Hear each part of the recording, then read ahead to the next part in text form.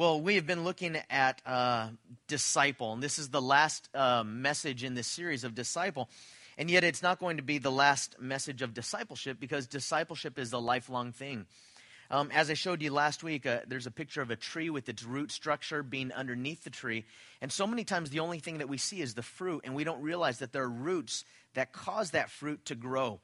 So a tree that's nourished, a tree that's healthy, it's receiving sunlight and soil, all of those things, it's being watered, they add to the fruit. And for us as Christians, this means consistent spiritual disciplines. I gain so much from listening to other Bible teachers throughout the week. I gain more from opening up my Bible and reading on my own. It's when the Holy Spirit speaks to you. It's when you start to open up God's Word and say, God, help me to understand this. A second thing for those roots to go deep and to go strong is community and accountability and friendship. So we're not called to grow alone. God has called us to be in community with others, not to forsake the gathering together of others. And also remember this, that it's about holding ourselves accountable. I have some friends that just recently we got together for an accountability, just say, this is kind of what we're all going through. And we text each other also for times of prayer. And sometimes if it just says pray with no explanation, then we kind of know, okay, there's a temptation or there's a difficulty. So we want to hold each other accountable. And then for those roots to go deep, we're going to look at some other things as far as the things that Paul wrote to Timothy that you've heard from me among many witnesses. Give these to faithful men who will be able to teach others also. So taking what you hear today and giving it to others. And then finally, quickly confessing when we're wrong. Quickly confessing when we have sin. So last week, if you remember, we looked at family relationships. And I think it's appropriate that this morning we are going to look at loving others, because sometimes some of the hardest people to love are in our own families. Would you agree with that sometimes? Everyone's yes, yeah. and it's funny because you're saying yes and your family members are here with you. You're yeah. And they're saying yeah also. Chuck Smith said that the true test of Christianity isn't in the church, but in the home. If I can't live the Christian life in the home, then I'm only a phony when I live it outside. It isn't difficult to look and act like a Christian when we come to church. I need to live the Christian life around those closest to me, those whom I rub shoulders with daily. So this morning, as we consider loving others, the first text that we are going to look at is in 1 John. So if you have a Bible, turn with me to 1 John. If you don't have a Bible, in the back of your seat, it would be helpful to read along. And 1 John, 2 John, 3 John, those are letters written by the Apostle John all the way at the back of the Bible. Just before Revelation, you have these little letters and another letter called Jude. This is different than the Gospel of John. John wrote a larger work, which is the account of Jesus' life. But these are letters that John has written. And in 1 John, in chapter 4, the question is, why is loving others a part of discipleship? So we're going through this series on disciple, what it means to be a follower of Christ, and why is loving others such an important part of it? Well, if you read with me in 1 John 4, 7 through 11, this is what it says. Beloved, let us love one another, for love is of God, and everyone who loves is born of God and knows God. He who does not love does not know God, for God is love. In this, the love of God was manifested toward us, that God has sent his only begotten Son into the world, that we might live through him. And this is love, not that we loved God, but that he loved us and sent his Son to be the propitiation for our sins. Beloved, if God so loved us, we also ought to love one another. Now, depending on how long you've been a Christian and your age, you probably started singing a song in your head. There was a song, Beloved, let us love one another, and then at the end it says 1 John 4, 7 and 8, and you clap. And if you're a new Christian or you're seeking, you're going, that's weird. But it's a song that's stuck in my head since I was a kid, and I would just sing that song not even thinking about the lyrics. But now when I read it in Scripture, I see that, first of all, The reason why it is important as a disciple, as a follower of Christ, to love others is it's a sign that we know God. It's one of the things, we have these lists at times, like what is a Christian, what isn't a Christian, what is a follower of Christ, what isn't a follower of Christ. And I think that sometimes we think of these lists with head knowledge. And yet, I think it's important to realize that one of the greatest signs that we know him is that we love other people. In fact, when it comes to the word love, it's important that we understand that there are different words for love in the Greek. In English, we have one word, love, and we say things like, I love the 49ers. I love my wife. I love double doubles. I love, these different things. They're all different. Every aspect of those is different. And yet we have this one word that we use in so many different contexts that I think it's an overused word. So that when someone says to you, I love you, you got to be careful, because what does that mean to them? Because that word has a lot of different connotations. One of the Greek words, eron, which is not in the New Testament, but it is a word that was used in classical Greek, is a word that is a self-centered type of love. It's where we get the word eros, which is in the Bible, but it's a love that says, I love how you make me feel. Usually it's a love that is between a man and a woman, but it could also be used for objects. So you could say, I love my iPad, but as soon as this breaks, the love is gone, right? I don't love this if it's broken. And so that's the kind of love that the world has. I love you because you make me feel good, but as soon as you stop performing, as soon as you stop making me feel good, as soon as it's hard to love you, what do people say? I'm not in love with you anymore. Because they're using a particular type of love, which we could look at as a word, eron. There's another love that is an unconditional love that the New Testament talks about.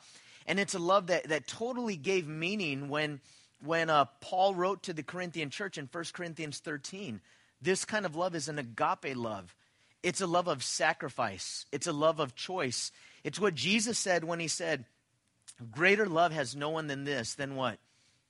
Then he lays down his life for his friend. So if you really love someone, that means you lay down your life for them. You not just die, but live in a way that you deny self. That kind of love is a sacrificial love. And that kind of love always, always costs the giver. Let me repeat that. That kind of love always costs the giver because it's sacrificial in essence. A love with a friend that you don't get in arguments, you like all the same things, and you say, hey, we're just great friends, we love each other. But maybe it's because you like all the same things and you don't argue and you have this understanding. But when that person does something that hurts you, or when that person goes against you, now you have a decision to make, do I really love them? And so love is really a sign that we know God. As it says, verse 7, love is of God, and everyone who loves is born of God and knows God. Love is also important because the gospel is a message of love. Notice that it says this in verse 9. In this the love of God was manifested toward us, that God has sent his only begotten Son into the world that we might live through him. This is the message of Christmas, that Christ came into the world, that God sent his Son into the world, that we might live through him. And the gospel is really a gospel not of head knowledge, but a gospel of faith, that we have to believe it. It's a trust in the Lord, but it's also responding to God's love. You know, when it comes to God's love, I think that too many times people outside of the church, they could either take Jesus full of grace, but they deny truth, or they could see Jesus as just full of truth without grace. Jesus is full of grace and truth. And so it's absolutely essential that we understand, and we when we share with people the gospel, it's a message of love. And then it's important because God loved us first. Read with me in verse 10. 1 John 4:10 says this. In this is love, not that we loved God, but that he loved us and sent his Son to be the propitiation for our sins. So who loved first, us or God? It was God that loved us first. In fact, it's his love that draws us. And the reason why we love God is not to earn God's approval, it's to love him back because we're responding to his love. And then we also are to love others because we should love because God loved us. Verse 11, beloved, if God so loved us, we also ought to love one another. Now, I do want to point out two more verses that really will bring this home, because sometimes people can say, I love God, I just hate people. I love God, I just don't like people. If you read with me in verses 20 and 21, same chapter, verse 20 and 21, it says, if someone says, I love God and hates his brother, he is what? A liar. For he who does not love his brother whom he has seen, how can he love God whom he has not seen? And this commandment we have from him, that he who loves God must love his brother also. So we can't say, I love God, and yet I hate my brother. Because if we do that, then we're lying. Because if you remember when Jesus was asked, what is the greatest commandment? He said, to love the Lord your God with all of your heart, soul, mind, and strength. And he said, and the second one is like it. It's linked to it. You shall love your neighbor as yourself. In other words, if I want to show God that I love him, part of how I show God that I love him is by loving people that are hard to love and by loving others. So this morning, I want to focus on people that are difficult for us to love when it comes to loving others. This is a famous painting. I went on a missions trip right around 2000, right around the year 2000 probably, maybe 1999. And actually, I was the principal of a school in San Jose. Ashley Johnston was a part of that junior high. And so I took her and some other junior hires with me. We went to Russia on a missions trip. And when we went on that trip, part of what we did is we went to St. Petersburg. There was a Calvary Chapel that was planted in St. Petersburg, and we went to help them out with some things. And we took an excursion to a museum called the Hermitage, just an absolutely beautiful museum. Out of all of the paintings in the whole museum, this is the one that struck me, because the tour guide was explaining the painting. And of course, for us as believers, that know the Bible, immediately when the tour guide took us to this part, we realized that it was the picture of the return of the prodigal son. Jesus told this story that we are going to look at this morning that is one of the most famous stories in all of the world. And it's a story of these two brothers.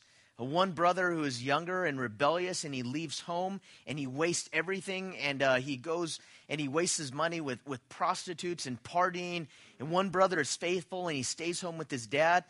And when the younger brother comes home, the father runs to him, and he greets him. And in this painting, I think that even though Rembrandt, he didn't necessarily make it biblically accurate all the way through, but I think the spirit of it is there. Because I really believe that when you look at this painting in the background, or possibly on the right, I think that one of these guys is probably the older brother that is looking on. Now we know in Luke 15, which we're going to read, that the older brother doesn't see the younger brother coming home. He hears a party going on. And so when we consider this morning, what kind of people are hard for you to love? I just want you to think about that for a second. Because there's certain people for all of us that it's kind of like our Achilles heel. Those are the people that are really, really difficult to love. For some of you, it may be people that are lazy. I hate lazy people. Maybe you say that. I hate lazy people. Arrogant people. Oh, I just hate arrogant people. They're so proud. They're so arrogant. People that give self-pity. Oh, those self-pity people. There's always a genre of people that are hard for us to love.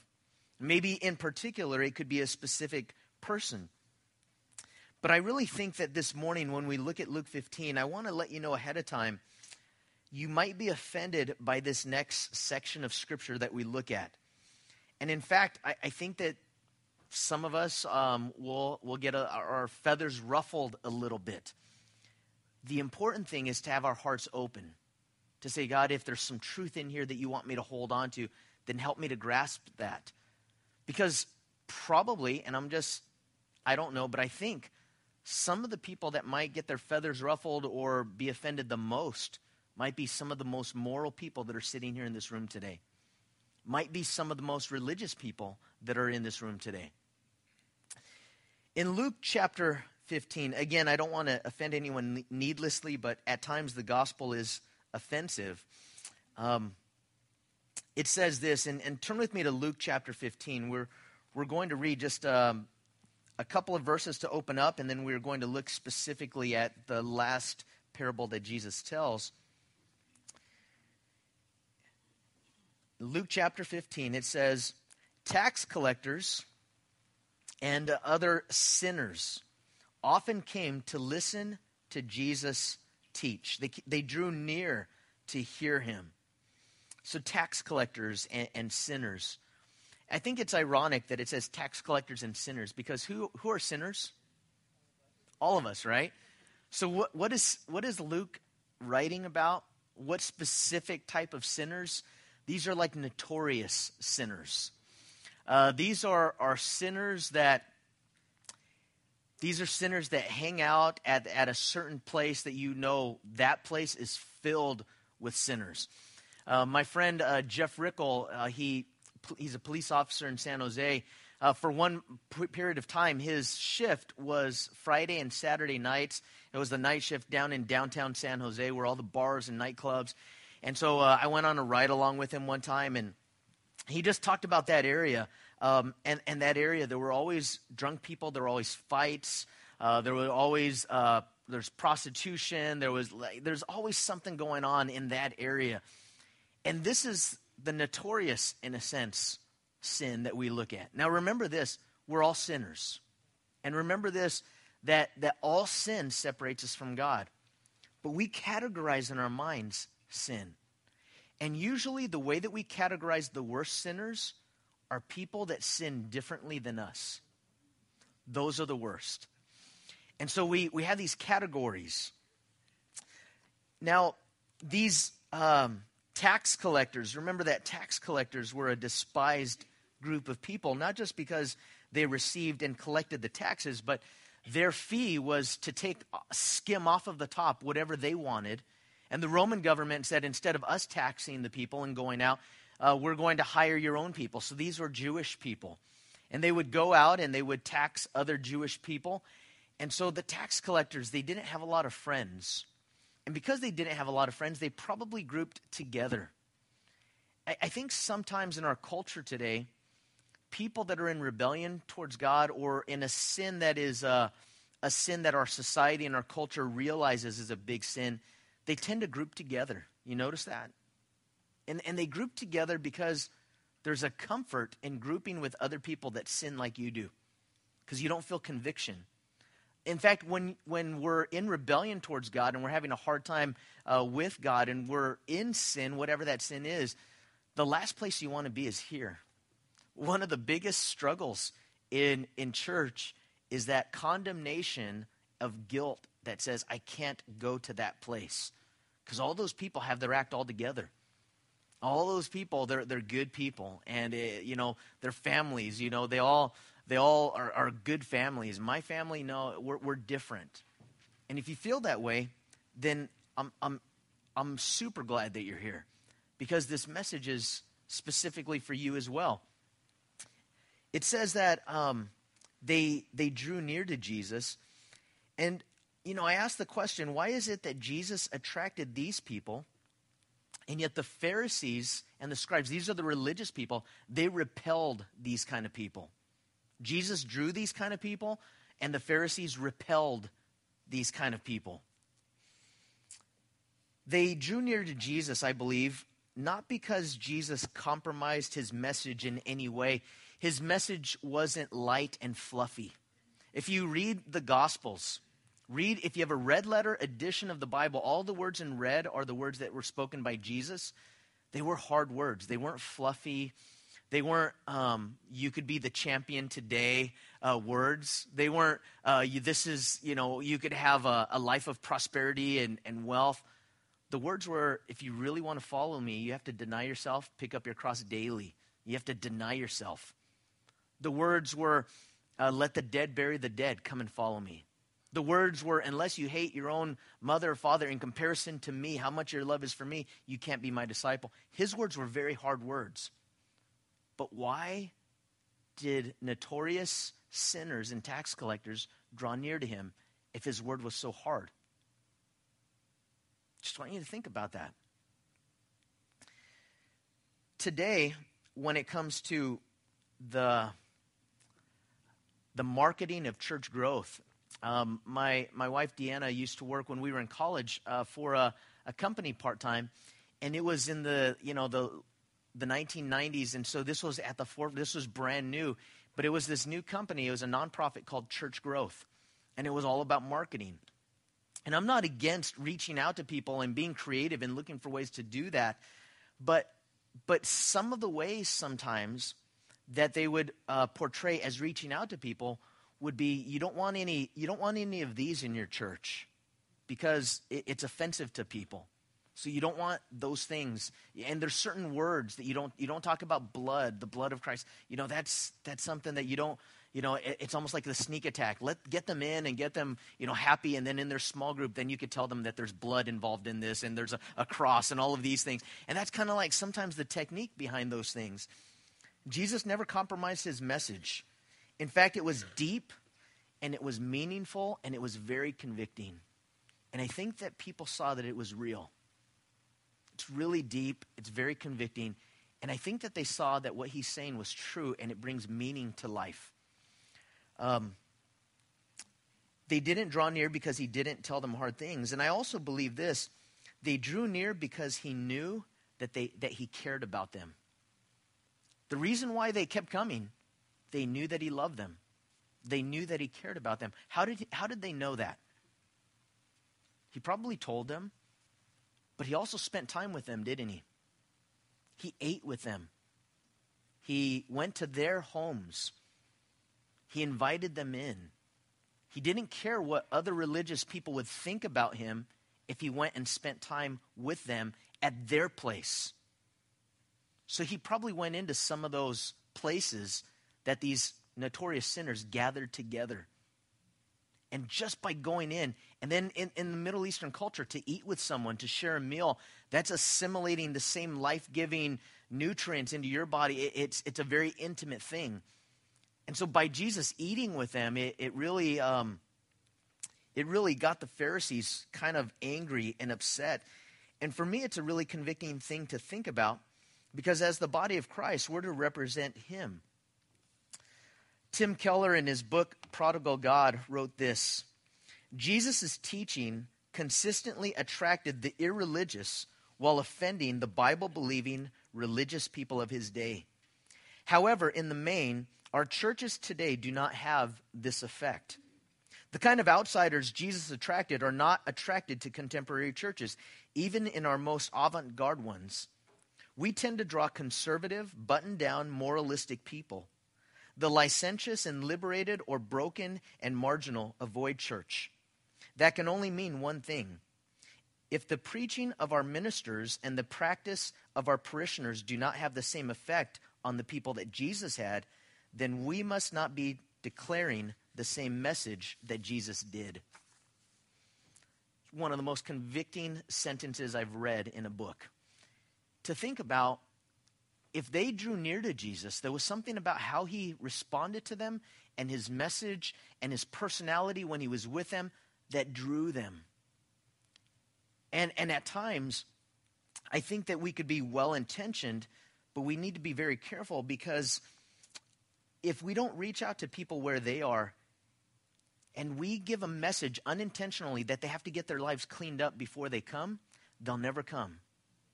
The message must be that God loves them as they are, responding to God's message, and the cleaning up of the life and the living according to God's rules is a response to God's love and his grace. It's not to earn God's love and earn God's grace.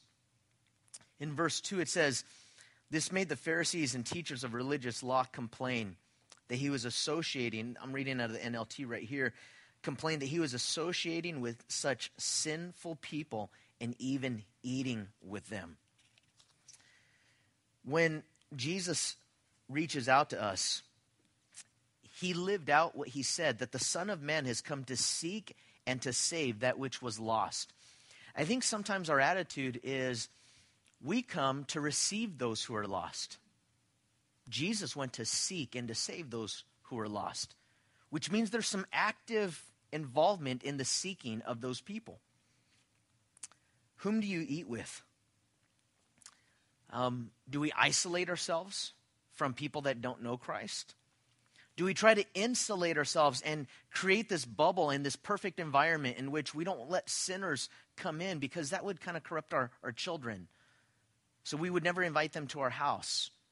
Or we don't go into their places lest somehow we would be infected by their sin.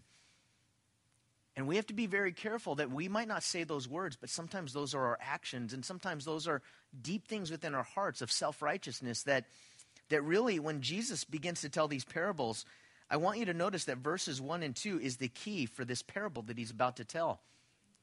So we look at the prodigal and we think that this is the main thing is reaching out to the rebellious. The main key in Luke chapter 15 is that Jesus is speaking to religious people who are judging non-religious people or rebellious people. Jesus goes on to tell in verses 3 through 7. I want you to notice that verse 3 says, he spoke what parable? This parable to them. And I want you to see that he's going to speak one parable in 3 different stories. It's all one parable. There's all one key. The first one is the lost sheep in verses 3 through 7.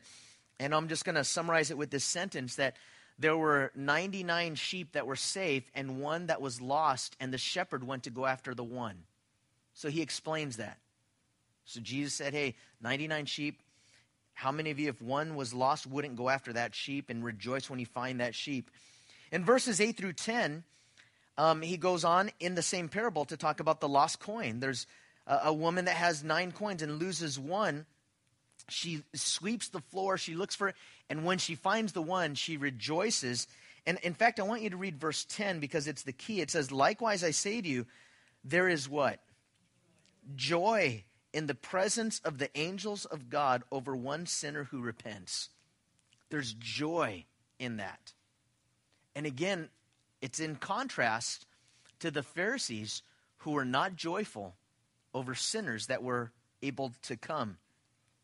And then in verse 11, the lost sons. We have the lost sheep, the lost coin, and the lost sons with an S. This is plural to me. It says in verse 11, then he said, a certain man had 2 sons. Now, when it comes to these 2 sons, I want to ask you a question about your background. And you don't have to really raise your hand right now. I just think about it in your head, okay? This is a rhetorical question. How many of you, if you're married, before you were married, just slept around? And then how many of you waited until you were married to have sex? How many of you dress a certain way because it feels good to be rebellious? How many of you dress a certain way because you don't want to seem like you're weird? How many of you have a rough background, no church at all? And how many of you were raised in the church, maybe even a legalistic church? How many of you used drugs, got drunk, experimented with drugs? How many of you have been sober your whole life when it comes to foreign substances? How many of you feel like you don't belong here at church because you aren't good enough? And how many of you feel like someone else doesn't belong here at church because they aren't good enough? See, those slight attitudes in our background many times will affect the way that we think and the way that we see other people. The theme of this is loving others, but before we do that, I think it's important to get to this foundation of why is it that some people are harder to love for us than others. So when we look at the prodigal sons, the lost sons, the first one is the rebellious. Read with me in verse 11. Then he said, a certain man had 2 sons, and the younger of them said to his father, Father, give me the portion of goods that falls to me. So he divided to them his livelihood. So the father, let me explain what's happening in this Middle Eastern culture. The oldest son would get the lion's share of the inheritance, half of the inheritance. The other half would be split by the remaining siblings. So if there were 4 in a family and the oldest is a boy, the oldest son would get half, and in many ways would probably try to continue the father's business. And the other 3 siblings, the second half would be divided into thirds. In this parable, there are 2 sons. So the older son is going to get a larger portion because there's only 2. But the younger son said to his father, give me my portion that falls to me. And I want you to notice that he's asking for it now. The portion would be given when? Upon the father's death. That's when the inheritance would be given. This would be like 2 boys in a family in which a father owned a business. And imagine the younger of the boys saying, Dad, I know that you're going to give the business to me and to my brother. You're going to split it between us. You're going to write, this. But I want my portion now. And I want out. And in many ways, it was not only an insult to a father, it was almost like saying, Dad, if you were dead right now, it would be better. Because then I don't have to go through this relationship. I don't know what his brother was like for him, but just the younger brother, he wants out. And it says in verse 13, not many days after, the younger son gathered all together, and he journeyed to a far country, and there he wasted his possessions with prodigal living. He just wasted his possessions. And the words there for livelihood and possessions, I want you to consider that he's really wasting his life. The word prodigal is extravagantly reckless is what it means. Extravagantly reckless. He was extravagantly reckless when he took this money and all of his possessions and he did whatever he wanted to do. And then I want you to notice in verse 14, but when he had spent all, there arose a severe famine in the land, and he began to be in want. And then he went and joined himself to a citizen of that country, and he sent him into his fields to feed the swine. Now, Jesus is offending a lot of people in this story because Jesus is Jewish. And the Pharisees and the scribes are Jewish. And according to their law, pork, pigs, swine were off limits. And this younger brother goes into a field of work in which he's actually feeding the swine. So he's breaking all of these religious laws. And as he does this, it says that in verse 16, he would gladly have filled his stomach with the pods that the swine ate, and no one gave him anything. He was so desperate. I don't know if you've ever been at rock bottom, but this is rock bottom. This is a friend of mine named Joe Salias that is a pastor now, but got to a point when he had received Christ as a high school student and afterwards got involved with drugs again, and he knew that he was living wrong, and he got so involved that as he was taking pills, he was sick and he vomited them up and was picking them out of the vomit to try to take them again. Now, I want to give you that graphic depiction because we look at it in the physical realm as very sick, but that's how God sees sin, all sin. In the book of Proverbs, it says, like a dog going back to his own vomit. That's what it's like when we go back to those things that we know that are wrong. And this is what this young prodigal son is doing. He would rather eat the stuff that the pigs were eating, the pig slop. And then he starts to think. It says in verse 17, when he came to himself, he thought about it. He came to his senses. And it says, he said, and notice he's saying this out loud. So first of all, it's in his head, and then I think that it's in his heart. And then he begins to rehearse, what am I going to say to Dad when I get back? Hey, have you ever rehearsed something like this? When you've messed up and you've hurt someone, maybe it's a spouse, maybe it's a mother or a father, maybe it's a good friend, and you have messed up, and you're rehearsing in your mind how you are going to approach them when you see them. What is it that you're going to say? And he said, how many of my father's hired servants have bread enough to spare, and I perish with hunger? I will arise. And notice the will being involved. I will arise, and I will go to my father, and I will say to him, Father, I have sinned against heaven and before you. And I want you to notice that when we sin against someone else, it's also sinning against heaven. He saw this as a sin against heaven, and then also to his father. And he said, I am no longer worthy to be called your son. Make me like one of your hired servants. Earlier in his speech to his dad, he said, give me what I want. Give it to me right now. I demand it. There was this sense of entitlement. And now he's saying, make me a servant. Just make me a servant, whatever you want to do. I'm not worthy to be called your son.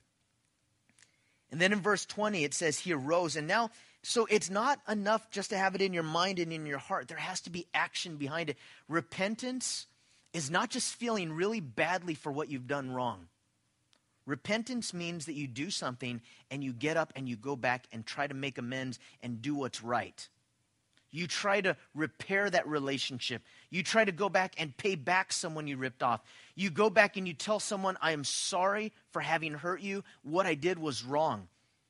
And he not only has rehearsed this, but then now he does it. And it says when he arose and he came to his father, in verse 20, while he was still a great way off, his father saw him and had compassion. And he ran and fell on his neck and he kissed him. This parable that Jesus tells for me never, ever, ever gets old. Because if you picture it in your mind, you know that the Father in this parable is God the Father, represented by the Father here. And I just think, I'm a director in my mind. I see movie scenes many times as I'm reading something. And I just see a dad out in a field, and there is a sunset, and there's a wheat field. And over the hill, I just see his son walking, and it's kind of like in the sun, it's kind of like wavy because of the heat. But the dad knows it's his son because of his posture and the way that he walks, the way that when you love someone, you know the way they walk, you know their mannerisms. And I think that every time the dad goes out to work the field, he looks up and he's just praying for his son. I think that every time he looks at the field, he's like, where's my son? And you know what? I just want to pray right now as we finish this through. Some of you have prodigals in your life. You love your prodigals. You love your sons. You love your daughter. You love your husband, your wife, your friend. They're not with the Lord right now, and you know that their life is miserable. And you know that maybe they haven't hit bottom yet. But you know what? God loves them. And in this parable, one of the things that we see is that the Father never gives up hope. So I just want to pray. Maybe some of you are like this prodigal right now. So Lord, this morning as we continue through your word, I just want to pray for any parent, any spouse, any friend, any son or daughter that knows a prodigal. Lord, for some, it's a parent that isn't walking with you, and that is very painful. For some, Lord, it could be a spouse, it could be a friend. But Lord, I pray this morning that you would bring comfort, that you would bring hope. Lord, bring them back. Bring them to you. Help them to know that you are a God who loves them. And anticipate them coming. And we pray this by faith. In Jesus' name, amen. You know, I also want to say that Benny Hester used to sing a song called "The Only Time I Ever Saw God Run Is When He Ran to Me." And so there's a running that happens as he sees his son coming. The father is not waiting with his arms crossed. The father is not waiting like this and waiting for the son to repent. Remember that with Absalom? Remember David's son Absalom? And David's heart was broken for his son Absalom. The Jewish people, when Jesus was telling this parable, they understood this. They understood a father's heart being broken for his son. Because all throughout Scripture, there are many fathers whose hearts are broken for their children. Many times it's with a father and a son in that relationship. But the thing about David is when he allowed Absalom to come back, he didn't ever go see Absalom. He just let him have a room. You could have a room and you could stay there. And maybe he was waiting for Absalom to change. Maybe he was waiting for a turn in Absalom's life, and then he would show him love. The father in this parable runs to the son that is coming, and he runs to him. And I just, that scene, the son has rehearsed in his mind what I'm going to say, how I'm going to say it. Dad, I'm sorry. Please let me. And he doesn't get a chance to finish, because before he finishes, the father is upon him and he hugs him. And then the father, he runs to him. And as the son is rehearsing this speech, I have sinned against heaven and in your sight. I'm no longer worthy to be called your son. In verse 22, but the father said to his servants, bring out the best robe and put it on him. Get a ring and put it on his hand and sandals on his feet. Bring the fatted calf and kill it. Let us eat and be merry. For this son, my son, was dead and is alive again. He was lost and he is found. And they began to be merry. And it's one of the greatest stories in all of the world that the father is rejoicing. And we need to celebrate this right now. We don't have time. I don't even finish your speech right now, because we need to throw a party. And you see the Father being representative of God, a representative of God the Father. While the Son was still a great way off, his Father saw him. And you don't have to go to a far country to be a prodigal. Some of you have been maybe a prodigal for the last month. November was a bad month. Maybe for 2013 you've been a prodigal. Maybe you're a prodigal several times throughout your day, and you just go to that far off land. You just go into the fantasy life that is not reality. And even though you don't physically go there and do those things, your heart can be taken far away from God, doing the things that you want to do and saying, if only I could get away with this, if only I could do this. This is a picture of the Father's love for us also, because some of us aren't like the rebellious son. We're like the self-righteous older brother. It says in verse 25, now his older brother was in the field, older son was in the field. And as he came and drew near to the house, he heard music and dancing. He's like, this loud music going on. What in the world is going on? There's a subwoofer. Boom, boom, boom. He's like, what's happening? He gets over to the room, and there's dancing. He's going, what? There's dancing. There's a party. And he called one of the servants. Hey, what's going on? What do these things mean? In verse 27, he said to him, your brother has come. And because he has received him safe and sound, your father has killed the fatted calf. He got a pig, not a pig. In the Filipino culture, this would have been a pig with an apple in its mouth, and it would have been buried and cooked, and it would have been this incredible feast. But for them, they're Jewish. It's a fatted calf. It's this Kobe beef, and it's been well fed.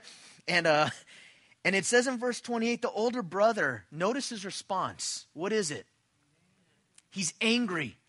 He is angry, and he would not go in. He's not going to party with them. He's not going to have a good time celebrating this punk younger brother that wasted everything, and the work fell upon me, and I've been good, and I've been trying to follow my dad's rules. And he answered, and he said to his father in verse 29, look, these many years I've been serving you. I never transgressed your commandment at any time, and yet you never gave me a young goat that I might make merry with my friends. You gave him a fatted calf. You don't even give me a goat.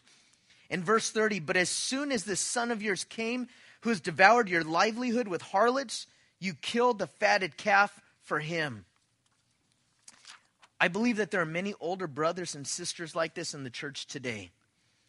Up to this point, the Pharisees were mad at Jesus for eating with the sinners and the tax collectors. And I think in the parable of the lost coin, the parable of the lost sheep, they began to get, okay, I see why you're eating with these people. But now I think that they're starting to get a little bit offended, because I think he's talking to them directly. And as they listen to him, Jesus in effect is saying, what about you? Now, before we judge this older brother, let's look at what he must have had to have gone through. His brother's decision. The older brother was left to do the work in the field. The older brother was obedient. But notice that the older brother didn't have to travel to a far off place. See, both brothers in this parable, both brothers are guilty of not loving their father unconditionally. Both brothers are guilty of using their father to get to, he's the means to their ends. Sometimes we think of God that way. I'm good. I go to church. I tithe. I even gave a little bit extra to Advent Conspiracy. I served at the T. I did all of these things. I'm passing out flyers. And and and I asked you to help me to get this job, and I didn't get it. And now I'm angry because this other person is saying, oh, praise God, God gave me this job. And I know that he didn't serve at the T and didn't give towards Advent Conspiracy and didn't, do all these things. And we can get angry at God and see God as the genie that gets us what we want because we're good Christians, doing the right moral things, avoiding the notorious sins. And we can get bitter. And I don't want to be bitter. I want to be joyful. The joy of the Lord is our strength. The older brother was furious. And in verse 31, he said to him, this is the father saying to the son, son, you are always with me, and all that I have is yours. Notice it was right that we should make merry and be glad. For your brother, and notice, what does the older son, call his brother? Your son. You know that there's a problem when, like a husband and wife get in an argument about one of the kids, and they'll say, you know what your daughter did the other day? And here's the older brother saying, your son, and the father saying, no, he's your brother. I want you to remember, he's your brother. He says, your brother was dead and is alive again, and was lost and is found. Son, you're with me. All I have is yours. But this prison of bitterness had really enslaved that hardworking son. Sometimes we could be faithful and no one notices. And there are few joys in life, I think, that if we can't celebrate someone that doesn't know God, coming to God or repenting, then there's a big problem. John Wesley, the founder of the Methodist Church, once said that the church has nothing to do but to save souls. Therefore, spend and be spent in this work. And as I close this morning, which brother are you?